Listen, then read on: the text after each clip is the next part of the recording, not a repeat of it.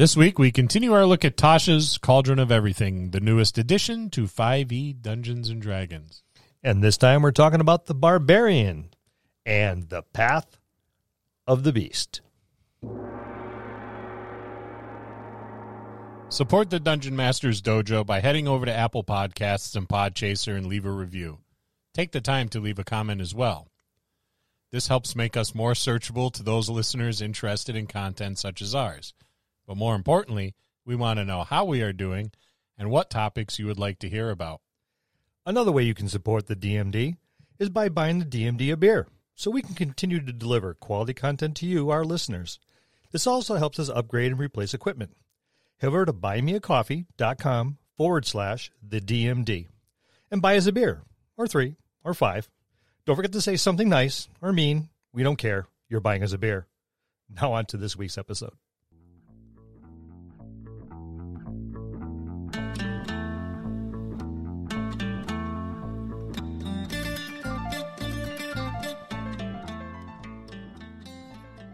Hello, and welcome to another episode of the Dungeon Masters Dojo podcast.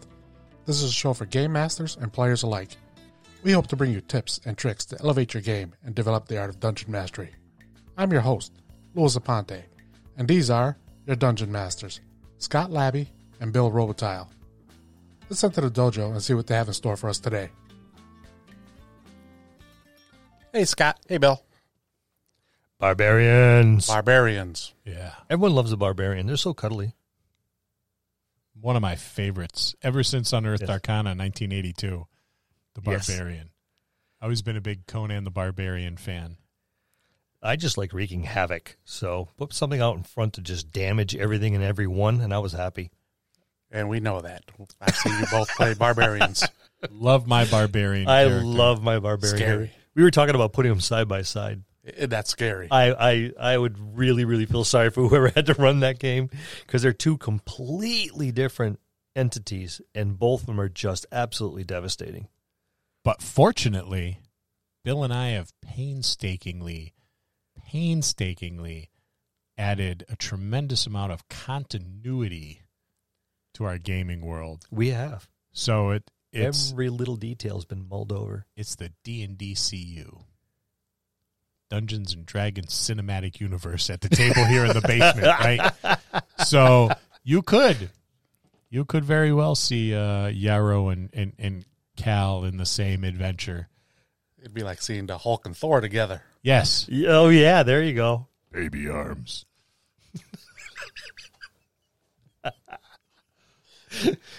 So we're talking Barbarians, and these aren't just the fellas that flatulate at the dinner table, or don't say "excuse me" before they walk into a room. Well, they do that too. They do that. They wreak havoc, is what they do. They wreak havoc. I love me the Barbarian, and they give us a couple optional class features. So it's optional. They do. You may use this. You may, if you wish. DMs, please keep an open mind if one of your players approaches you and says, "I have a character concept in mind, and I want to try out some of these optional class features from Tasha's. Hear them out. Players, please don't whine at your DM. That's how you get your character killed. Yeah. Present your case, and DMs, listen. Please, listen to your players. And I have a new book, and it looks cool. I want to try it. Yeah, because who doesn't? Yeah, but everyone does. But if you want to pitch this to your game master, build around it. Justify it, verify explain it. Why would this fit, A, for your character, and B, in the world your character is traveling in? Yeah, I think that's probably the most important thing. So if you want to play this, any of these like the Path of the Beast, right? You want to play a Path of the Beast in Bill's all-elf campaign that's taking place in a mystical wood. How does that fit in? Right? Explain to your DM how it fits in. Right. Come up with a background, and just rolling the D4 on the origin chart going, oh, that's how it happened. No. Don't. Yeah. Well, you can do that. You can use the chart, but still give it justify. A story. Yeah, make it a story. Give me some details. How many times have I said justify it? Exactly. Excite me. I say this a lot on my tables. I want to do this. Justify it. Yep. Yeah. Tell me how it happened. Explain to me why. What was the background? What was the story? And don't tell me you're an orphan. I hate that one.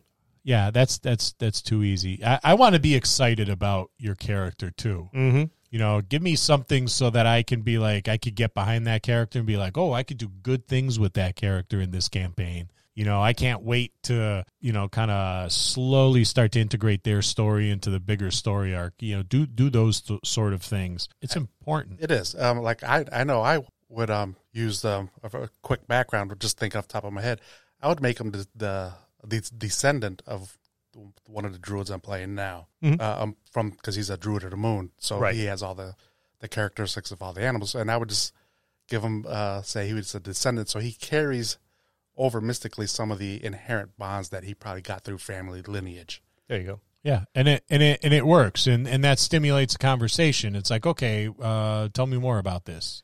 The magic courses through my veins, and when I became a man, all of a sudden I'm having these weird nightmares, and I woke up sleeping out in the woods, only 50 feet from the house, but I'm sleeping in the woods. I don't remember getting here. Exactly. And yep. and why am I covered with dirt, and where the hell are my clothes?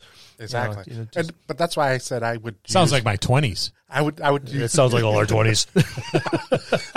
But that's why I said I would use I would go off that he's a descendant of one of my old characters. Continuity. Yes. Number 2 on the random roll chart of 4 potential options. So Yep. So what are some of these optional class features you get? Right? Well, you can start with primal knowledge. All right. So primal knowledge, when you reach 3rd, and again at 10th level, you gain proficiency in one skill of your choice from the list of skills available to the barbarian at 1st level. So you get basically getting extra skills.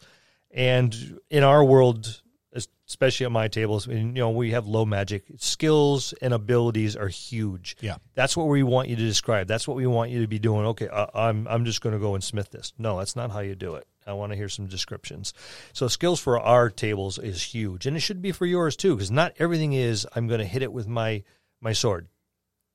That is not what your heroes aren't always walking around swinging a sword. They're doing an awful lot of other things in between, and it could be months. So that's where skills come in. Downtime, you got to learn. Yep, you got to learn how to use your skills, use your downtime. There's a lot of role playing that could be done by just going through town. And what are you doing? I'm shopping for what? A birthday party. Well, I've done this one. I don't know if you were at the table. No, I've done this one. I ran a 3, maybe 4 week scenario, and all they were trying to do is just shop for a birthday party. But it became very entertaining. I'm sure it has. But like you said, when you're in town or when you have downtime, you could be mentoring somebody, teaching them skills, or you could be the mentoree and learning skills from somebody else. One of which will also gain you money too. Yeah. Yeah. But if it's from within your own party, that's another way to learn skills without having to make up a way to do it. Like, so if Yarrow had a skill I wanted to learn, hey, Yarrow, can you teach me that? It may take X sessions. Right. But at least, you're on the path to getting a new skill. Yep.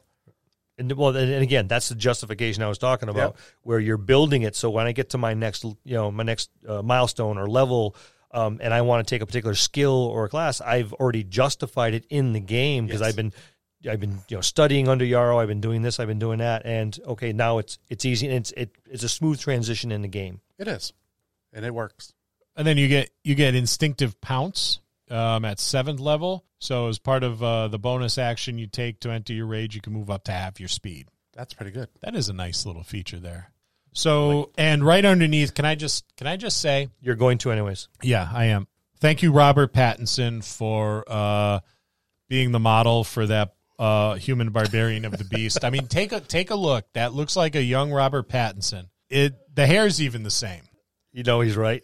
I'm not even disputing it. Yeah.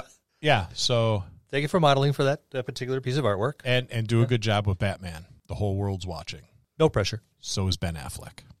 Now let's talk about some primal paths. We get a couple primal paths. Today we're doing, what'd you say, Path of the Beast? Yes. Path of the Beast, yes. Path of the Beast. I kind of dig Path of the Beast. You know why? It reminds me of Bjorn from The Hobbit. Oh, yeah. I see him and maybe his entire people being, which I want to say Bjorn was the only one left at the time of The Hobbit, yes. But I see him being very much so like these Path of the Beast barbarians. So it's very fantastical. It's got kind of like an ancient old world, before the race of man entered into whatever your campaign setting is, kind of feel to it, So I'm So did these in that particular setting, all right, is it the Bjorn-like people, were they the predecessors and humans came from them as a degenerate gene? I'm going to say recessive gene, and humans spawn from that, as opposed to it being the other way around, where all of a sudden humans gain these abilities. No, the humans didn't gain ability; they lost their abilities. That's why they're human. That's exactly what one of my notes was. That had written on this. I said you would see more of these roving clans that have history, with lycanthropy. Maybe some were infected generations ago, and just some partially show up with some recessed genes that were shown up in their blood, in their anatomy. Yeah. I see it similarly. Like maybe there was an entire race of beings that were human-like in appearance. They were humanoid. They would probably pass for humans, but maybe be more like the. Do you remember the second edition Furbolgs? Yep. Yes. More like them. Go look those up if you're not familiar with them. They're just giant Viking people that live in the woods and have red hair, and they're kind of for the most part, they're a lot more badass than these fifth ed ones in appearance, anyway. But kind of like that, just a race of very large beings that could shapeshift into animals, bears and wolves, and then the race of man came along, and as we do, we just kind of moved into an area that other people were living in. And said, "Oh, it's mine now." And as is common, the other people who were living there were like, "No." And then there was like conflict, and eventually humans breed like rabbits. Yeah, they kind of went their own way. But as is common with conquerors, they stay, they intermingle, and now you're getting like this lineage in this. It's not so much humans. It's more of like a hybrid kind of species where there's some of these recessive genes, and some people have this, maybe what they call a gift of being able to partially transform, So these are the, like every family wants that one kid, it's like, oh, I heard Branagh, he turned into a wolf the other day. We're quite proud. It's the sort of thing that... Well, it's a muzzle, but it's a start. Yeah, and... yeah, exactly that. It's like his face got a lot longer, so we're hoping. And his ears shift back, and yeah, it's either that or a possum. We're hoping for wolf though. Yeah. Roy turned into a squirrel. We're really disappointed. But maybe this manifests itself like in the teen years. When puberty hits, kind of like mutants in the X-Men comics. This is the sort of thing where it's like it's not entirely uncommon to wake up in the middle of the woods, naked, covered in like rabbit's blood or something. You hope it's rabbit. Or you have an affinity with dogs, or you have an affinity with cats. It's not something where you would have this animal companion, but you just get them. That sort of thing. That lends to the whole thematic vision that you're trying to portray too. Yeah, exactly. So if you kind of like if you kind of go dog-like, be it a wolf or, if that's kind of like the theme you're going to, while you're... Any canine, while your player's character is walking into a town, he's that or she's that person that all the dogs kind of like will come up to. Well, I can see it. You're walking into town and there's two giant mastiffs, leering and growling at everyone, and all of a sudden they stop. Yeah, and one of them walks up and starts nuzzling up against it and licking. The other one starts going to that play, down low with the ass wiggling, like he's going to start playing. And then the guards are, what the hell's wrong with these things? New alpha in town. Yeah, it's it could be a lot of fun. They give you an origin list. It's not too bad. Loot already tapped on number 2. Yeah, and it could be any number of these things. It could be all of them. It could be one of them, or you can craft something for your homebrew world, like. I think this list is good for newer players who really they haven't got into crafting this stuff, but it gives you an idea of where to start and how to expand on it. There's only 4 things, but they do cover a pretty broad spectrum. I do like this list. I'm particularly fond of like number 4. An ancient animal spirit dwells within you, allowing you to walk this path. That's a good one too. I like that. The fun I could have with that, knowing that you have a spirit. It's got a Native American feel. Oh, to very it. much Yep. so. Yeah, I really do like that one. And don't just stop there. It's like, okay, as a GM, like if Lou said, an ancient animal spirit dwells within my character, I'd be like, okay, Lou, tell me more. How did this ancient spirit come to be? Was it you? Was it your father, your mother? What? Give me like a little background on it. Is it passed from family member to family member? When one passes away, the spirit moves to the next person in line, or that's almost what I was saying with having it passed down from, like I said, my character, who I would make a descendant of my druid, and it would be passed down. It probably wouldn't hit every generation. It probably hit like every other generation. So that character's that far removed. Like male pattern baldness. We're not going to go there, guys. A recessive gene, like, blue eyes or something, things like that. It's, but get descriptive on it. Build that into your character's origin story. If you don't have one, make one. GMs, tell your players they need to have an origin story. Well, a lot of this spawns at 3rd level too. So you can make 2 different origins. You can make your character origin, then you can make your spirit origin, or your Path of the Beast origin. That's actually a good so idea. you actually make a second origin, right? How did this come to be? And pick whatever it's on there. Okay, maybe the lycanthropy has been hidden. Mm-hmm. Yes, it's a gift. I love the idea of it being a gift. More often than not, it's going to be looked at as a curse, which is unfortunate. And it still could be looked at as a curse. You could be outcast from your village because of that. Right. So it's been kept as a secret, and it's like, oh, and now that you're manifesting, your village is saying you need to leave. Right. So I think that's a fantastic idea, because what better way to build a character's background in than have it like happen at the gaming table at 3rd level? Yes. Go, no. You're starting at 1st level. And then, your player's like, hey, man, I want to go Path of the Beast. It's like, all right, cool. So I will let you know when it happens, and build it. So, but don't tell anybody. Don't tell anybody at the table, because, you want that surprise to be genuine. Not like, oh, well, here it comes. But, and then not all at once. No. Little incidences, the dream, the happenstance, a waking dream. All of a sudden someone pisses you off.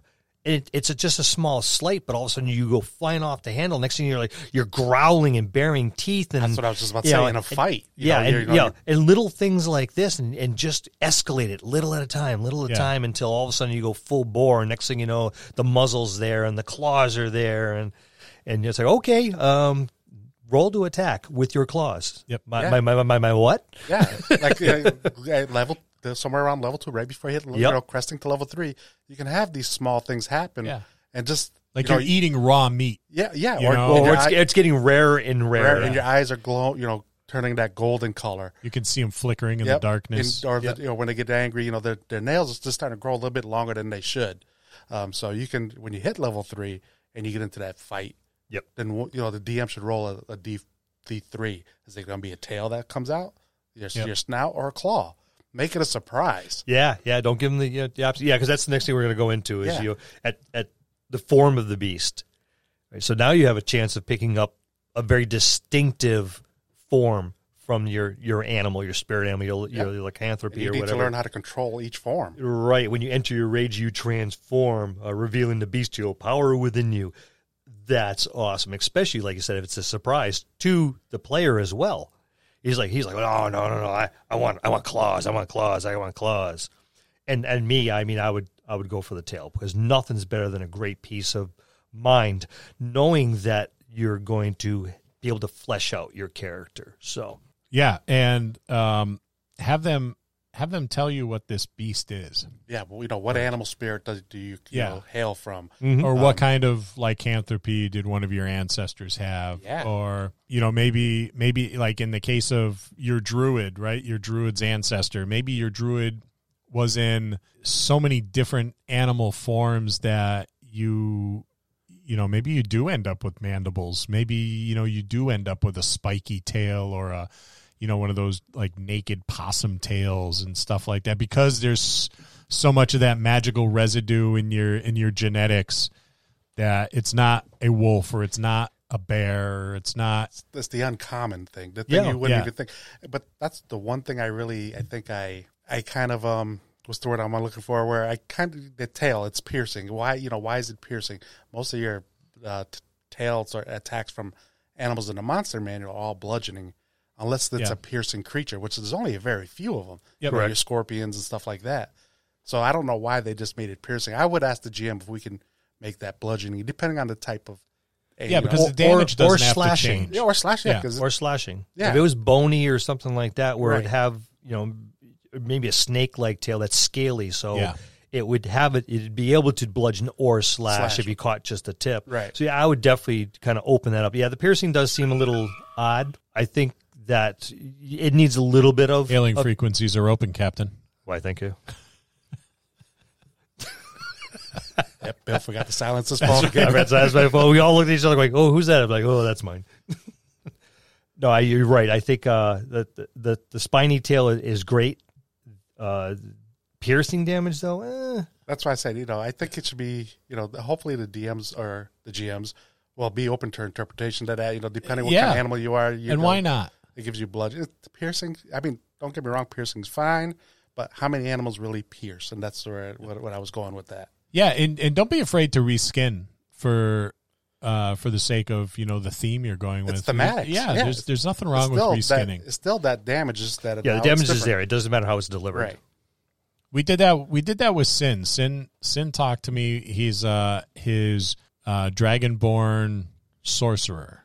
She was I forget what dragon. I don't know if it was white dragon. It was a white. It was a white. Yeah. Yep. So he's like, you know what? I want her attacks to be like cold themed. They don't have to change anything, just the appearance of it. So I said, well, I think that's a great idea thematically for your character, right? So we went with that. As magic missiles were like little bolts of cold energy. His fireball was blue, and it just worked. And you actually did a really good job with it too. But we got. I think our table is very mature where we weren't trying to get over, because I could see a lot of people saying, "Oh, I want to reskin like Sin did in his case, everything to be cold based." But I'm casting a fireball; it's going to be cold based. Now, what happens when you start running up against creatures that have fire resistance? Oh, I know fireball. No, you just said we're reskinning everything to ice, so it has to stay that. So you got to remember to keep that in mind as well, because you don't want to give them two different versions of a fire ice ball type thing going. That's really a tricky area. And like I said, we got lucky. Sin, he's not going to pull one over our eyes. You gotta tackle Sin out of his character, because once Sin, we drive up on Sunday in February and leave the following Saturday morning. So Sin throws his bags in the back of Lou's minivan, and we're off and meet everybody at the Ludlow rest stop. And at that point where the wheels on the minivan start moving again from the Ludlow rest stop, you could see Sin getting in character, and he stays that way for 7 days. At dinner, after we're done gaming, he's still Doriana Drakrax. Yes. Dragonborn sorcerer. Wakes up in the morning, nothing better than cold coffee. I mean, just everything that comes out of his mouth. He is deeply immersed in his character. So I never had an issue with. No, like I said, we wouldn't have with him. We have a very mature table, but like with that, just so everybody understands, when you start doing stuff like that, you got to make sure you have to, that they're not going to try to double dip, is what I'll call it. Yep. Because if I'm going to flavor all my spells to ice, that includes my fireball. Yep. So now it's really an ice ball. So when I know stuff is starting becoming resistant to fire, to cold, you can't swap it up. You can't switch. You can't switch back. You shouldn't be able to. Yeah, it just good call. Yeah, and like I said, you're right. We're fortunate where our table wouldn't want to do that. Right. No, we are. I think we seasoned players. Not just that, but we get into the thematics of our character at times. Yes, we try to stay with that. Yep. And any deviation will kind of throw us all off. It does. It also pisses off the continuity master. Yes, it does. It will come down upon you. And we don't want to hear you. But they do. They love that. They love that stuff, that immersion, and you look at Korik. Korik is immersed, like, deeply when he's playing. Oh, yeah. Yep. No matter which character it is, yeah. But to get back on track, what we're trying to say is when you're playing this barbarian, immerse yourself in it and embrace it. Don't just play it. Yeah, don't just say, "Oh, I have a claw." Well, why do you, like we were saying, why do you have claws? Where did that come from? Don't just say, "Oh, I'm going to hit with my claw and I'm going to do this." Or I swipe with a tail. Well, what kind of tail is it? Yeah. What does it do? Is it, like we said, does it do bludgeoning damage, slashing, or piercing? Right. Let's go full bore with What do you look like? Yeah. Do you look like Robert Pattinson that needs a manicure? Sorry, Robert Pattinson, if you're listening, we apologize. That's pretty good. Normally it's Scott apologizing for us. Nice pickup there. Yeah. But even the bite, I mean, I'm going to bite him. I have big, sharp, pointy teeth. Okay, do you have a muzzle? Yeah. Is it elongated? Do you have a short snout? Is it long canines? Is it rows of teeth? There's a lot of critters out there that have a lot of different teeth styles. But speaking of that bite, let's talk about that bite for a minute. Yeah, that bite is interesting. It's a good bite. It does a D8 damage. Yep. What I do like about it is when you're below 50% of your hit points.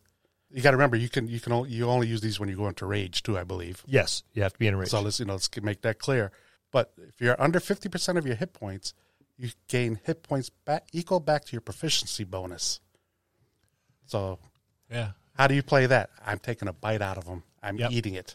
Not really, but that's how I would play because I'm taking his life essence in the side now. Right. Yeah. Or it's the blood. The blood does it. So you get maybe it's a blood rage. Yeah. Yeah. The blood fuels the rage. Yep. Good opportunities for role playing and storytelling. Don't miss those opportunities.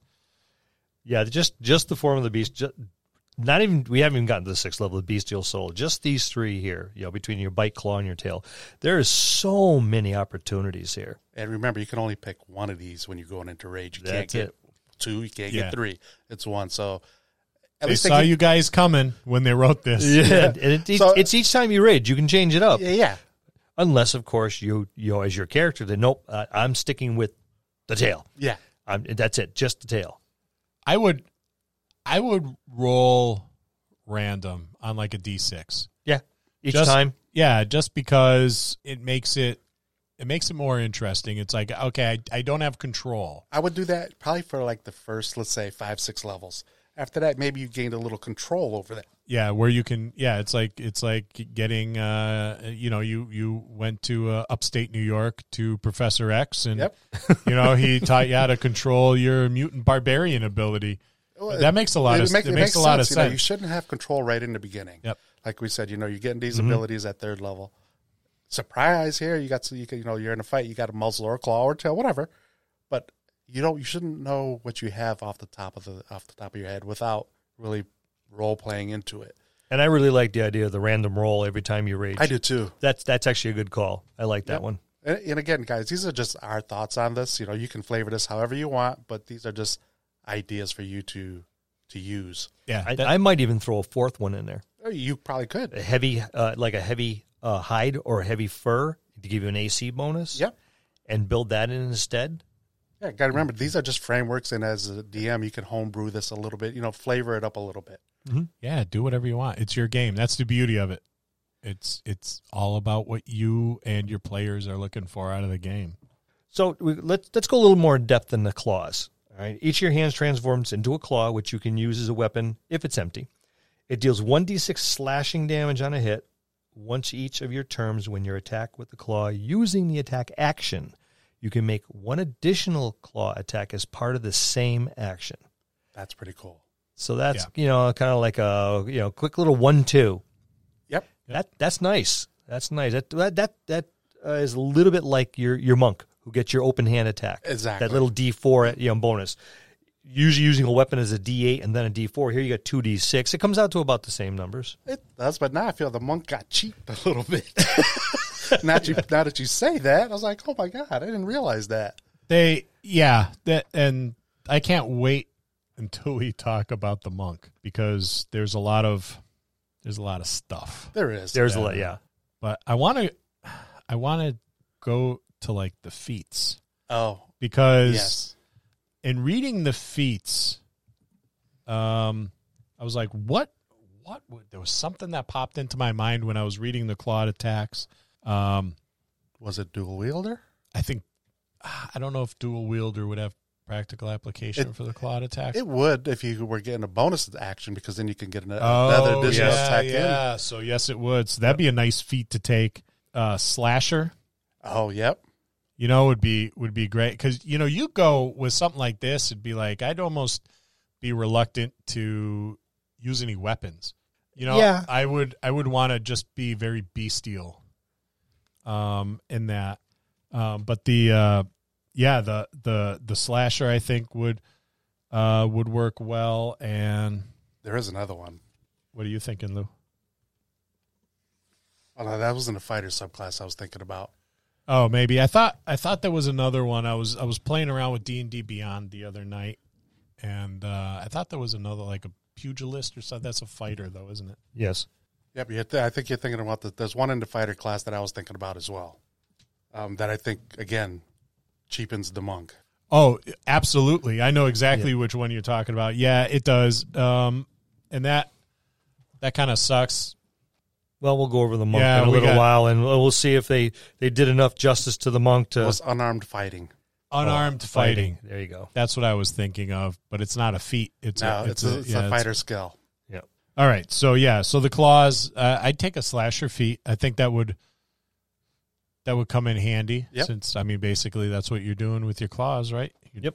I would go with the dual wielder. If I was a human, that's that, just for that extra bonus attack from I believe when you rage, you get a bonus action. Right. So that's what I would do. That wouldn't. Yeah, that'd go well too with that, because then, like you said, you get that extra. Yeah, because you're getting at first level, you're getting 2 attacks automatically. One, and it counts as 1 action. Right. Yeah. You get a 2 for there. Yeah. So if you have a bonus action, because of your rage, you can now use it, because I think if I remember correctly, you cannot attack twice, unless you're using light weapons. Correct. But that dual wielder negates that, so you'll be able to now get an additional attack, and so you technically get 3 attacks. Right, because you get your first attack, then you get your extra attack. Yep. Then you can have a bonus attack, because you can't have more than 1 bonus. Right. But then your first attack is actually 2. Yes. So you're actually getting 3 attacks. Not bad. Not bad. Again, that's just how we interpret it. You guys can flavor this however you like. Fuzzy monk. Yep. I like that fuzzy monk. Then the tail.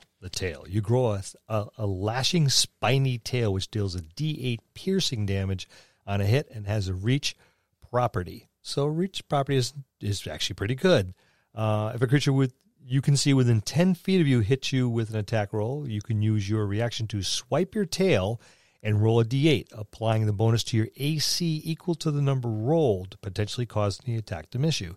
It's kind of like the cat, changing direction in midair. It's kind of like Nightcrawler. Yeah. Yeah, it is.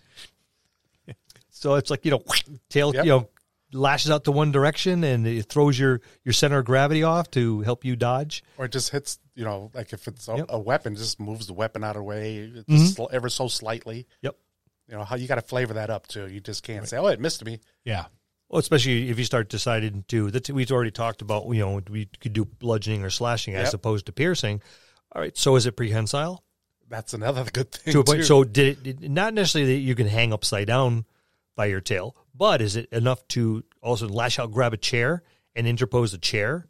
That's actually in the way of the weapon, or small devices like that, or maybe just enough to reach out and grab their ankle, and not enough to take them down, but enough to ruin their balance. Well, I like what you said about the chair, because you can move that chair in front of you, give you like partial cover. Maybe that's why they missed you. They're not getting a disadvantage. Yeah. They're not getting that, but there's your reason for why. It's an obstacle. Yes. That they're having to get around.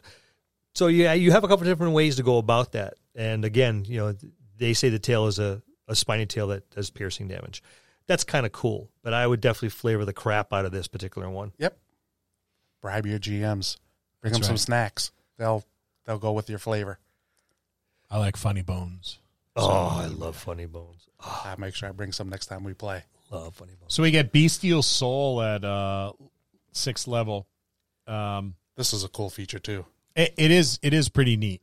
all your natural weapons, your claws, your bite, your tail, they now count as a magical weapon. So you can hit those creatures that require a magical weapon to hit. That's pretty awesome. Yay, what are you doing? Chewing on a ghost? Yep. And you can alter your form to adapt to your surroundings. Very sci-fi. It is. You know, it's cool. I would see the first application of that is go quadruped, so you can move through heavy terrain and maintain your speed.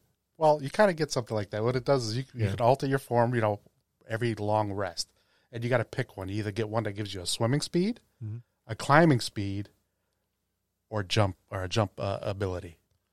Or an improved jump, I'll say, because we already can jump based on our strength score. Yep. Right. So if you're playing in one of Bill's campaigns and there's a boat involved, it's gonna sink.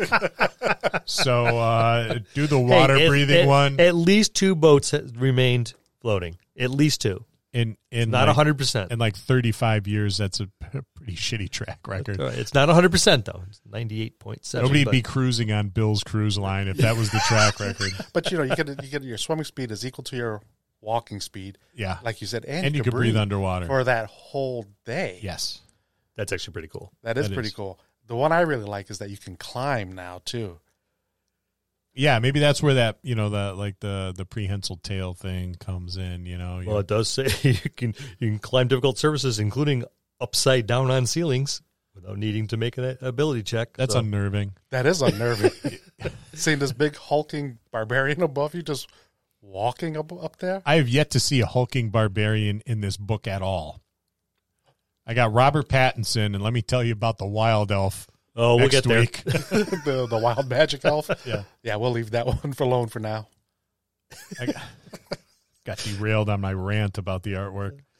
The feral powers are actually really cool. The bestial soul, I like this. This could be fun. I know that I would probably pick jumping if I had a shot, because you've seen what I've done with my monk with the ability for movement and jump. So that's that's fun. It's real fun. It's scary. Crouching tiger, hidden guide wire. Yeah. That's all I'm going to say. Infectious fury. Wow. Yeah. When I read it, it's like, okay, so basically I'll bite someone and they'll get rabies. Yes. Yeah, and that's exact. Like you're foaming at the mouth. Maybe your character's a little on the mangy side. I don't. But here's how I picture this.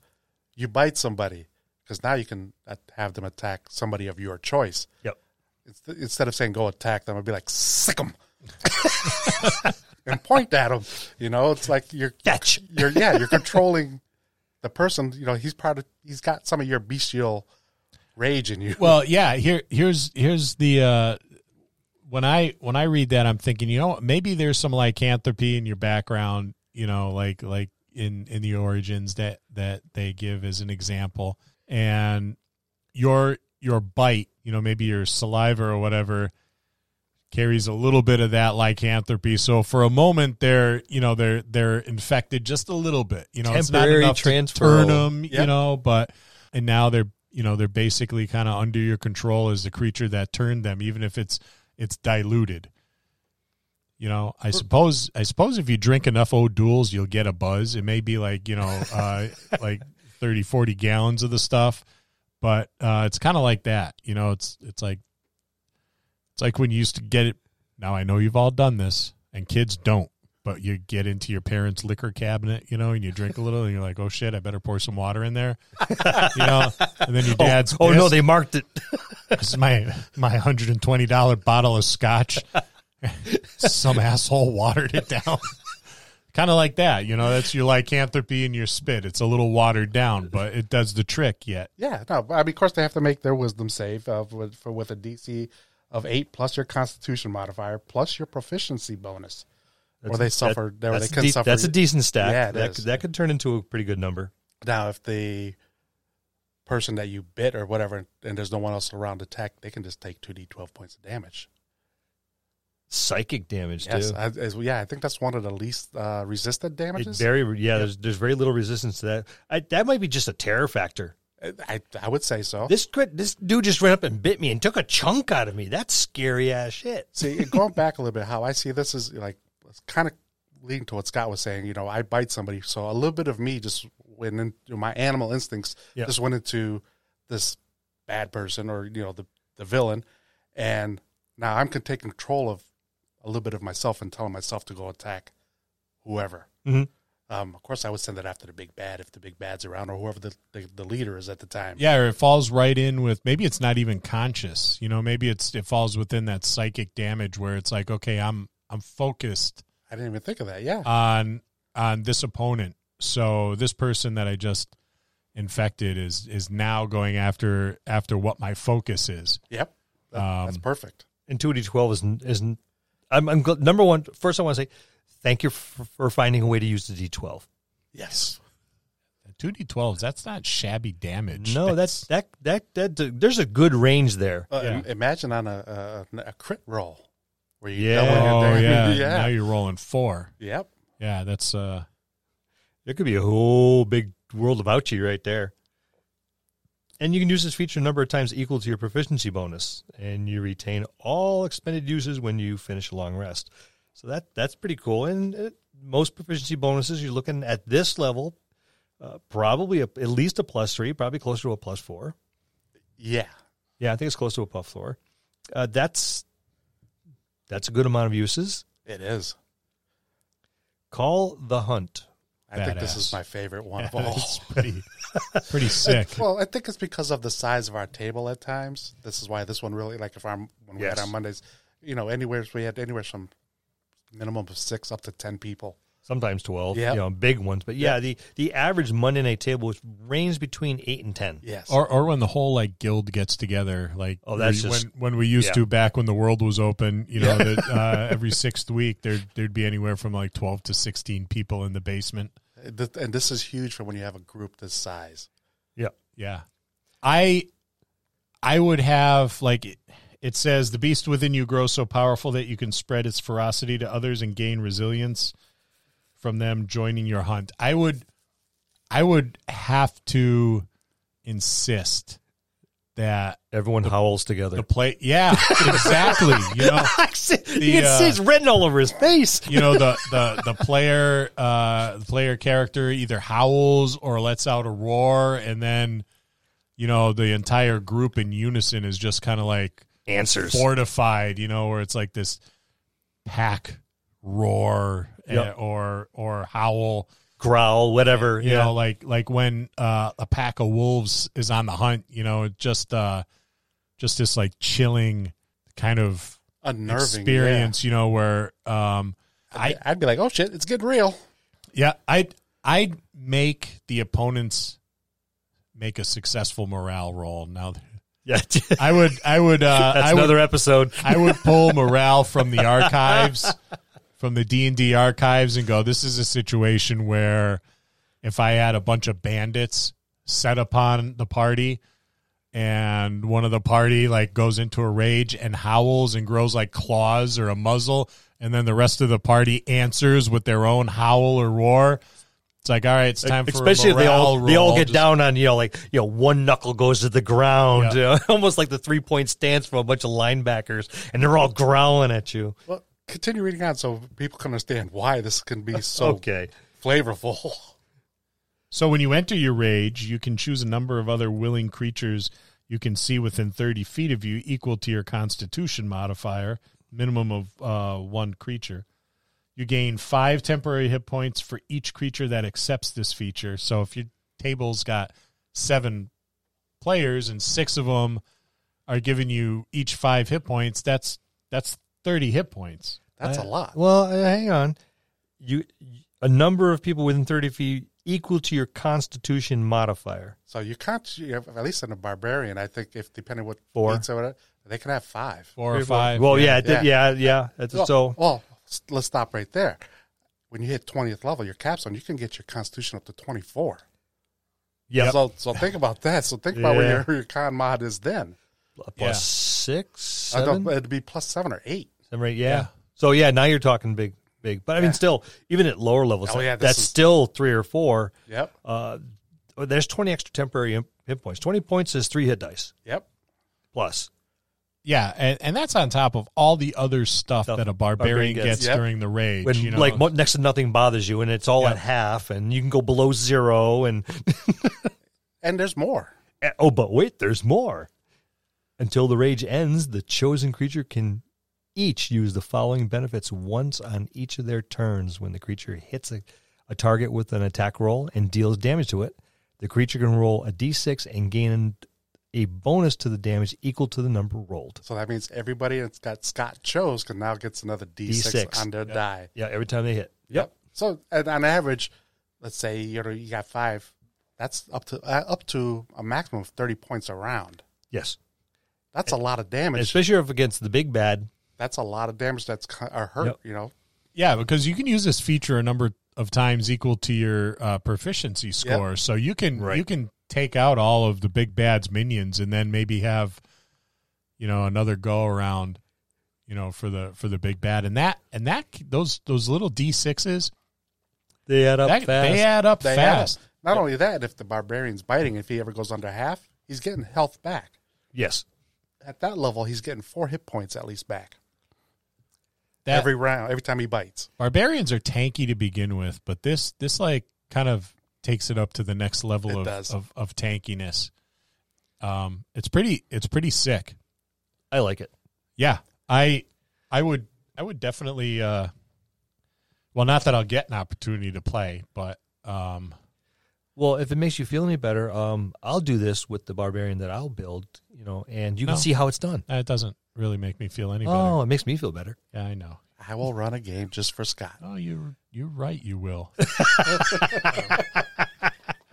I would put this character in. We talked, I don't know when, but we talked about like a campaign set in a fantasy. I think we were talking about the warlock or the paladin when we were doing that. We were talking about a campaign in a fantasy woodland. I think that was the warlock. I think it was the warlock as well. It was like maybe an Oath of Ancient Paladin, and then was it Fey Pact Warlock? Yes. I would think this Primal Path would fit nicely into a campaign that took place in a massive old fantasy like forest, because it would be something where he'd be at home at number 1. He would be at, or she would be at home. But no matter what your origin you decided on, whether there's lycanthropy in your line, it's like, okay, maybe I had a relative that was a lycanthrope. They moved to this forest for the magical healing properties because they were sick of eating people, and it kind of diluted that. And now, I'm able to kind of control a little bit of what mom or dad gave me, or maybe it was that Fae. Well, one of the origin is you're gifted to, by the Fae. So this could be you feel drawn to it, almost like a homing instinct. And this is where that Fae origin came from. You may not be aware of it, but it's just like when fish go upriver to spawn. Yep, they don't. They just know they have to get up there. Maybe it was something your a Fae queen was really like ill, and your mother happened to be an herbalist, and she went and either it just happened to be carrying herbs that don't naturally grow here. Yeah, she came from another area entirely and said, no, I think I have something for this. And they're like, well, we don't have anything like that here. Well, I had it in my pouch right here. Yep. And lo and behold, it worked. Saved either this Fae or their child or something. Mm-hmm. And then, when this woman later on, or maybe she was just like a young girl or an apprentice or whatever, and now she's a full-grown woman, she has a child, and this Fae person comes and bestows a gift upon the child, something that would be considered a gift in Fae society or the Fae realm. She gifted to her while she was pregnant, so she doesn't know. Right. Yeah. So there's all sorts of cool stuff you can do, and not just in a a fantastical woodland, but that's definitely where I would stick this. It's a really, really, really good fit. But, maybe these are shamans of some savage tribe that lives on the borders of civilized lands. It's like, okay, the shamans are selected from those that can commune with these animals and shares in their spirit or whatever have you. But I really like the kind of fae fantasy woodland setting for this. I think that fits Barbarian very well for path, because I can see it. This humanoid just going out, and running like barefoot through the woods, like your dog would if it's chasing a squirrel. Where the hind legs are back past its ears, just charging through in this unnerving kind of animalistic way, because like a human form isn't built for that sort of thing, but it seems perfectly natural for it to be doing that. Yep. Or just running with a pack of wolves or hanging out with bears or something. I agree. We have you in the same venue. You still have your ancient animal spirits that can inhabit. You have your fae. We always have a descendant from like an archdruid or something like that. So that particular setting, I think, lends itself very much to the fantastic world that a lot of us are used to in D&D. It doesn't necessarily lean itself towards your post-apocalyptic or... No, not at all. Yeah. I like it because I think with this Barbarian, it really doesn't matter if it's a high magic or a low magic or mid-magic world. It works. It works. Yes. It fits. I think it'll fit in, and I do like this class a lot. This is one of the subclasses I like out of this book. And I would make it a rare thing. Yes. Where there's not like an entire like tribe of people. Maybe there was a long, long time ago, but not anymore. And it's a rare thing to have. Well, that's where the older people in the town goes, remember the old stories of way back when? And yeah, the dog-faced men that lived in the woods. Yeah, and everyone's like, oh, you're just a crazy old lady. Yeah. And then all of a sudden, Rocky over here all of a sudden comes through town with a dog face, and they're like, scratching his ear with his crazy old crazy old coot. Yeah, she actually knew what she was talking about. That'd be fun. That would be. And Scott and I both have an affinity towards barbarians, anyway. Yes, so. I know. It's scary. Hulk and Thor together. I can't wait. Baby arms. That's a look at the Barbarian and the Path of the Beast, Primal Path. See you next week in the dojo. That's going to conclude this episode. Thanks for tuning in and listening. Please subscribe to the podcast for more great content. If you'd like to hear a particular topic, you can reach us on Facebook at the Dungeon Masters Dojo, or you can drop us an email at thedungeonmastersdojo@gmail.com. Thank you, and have a good day.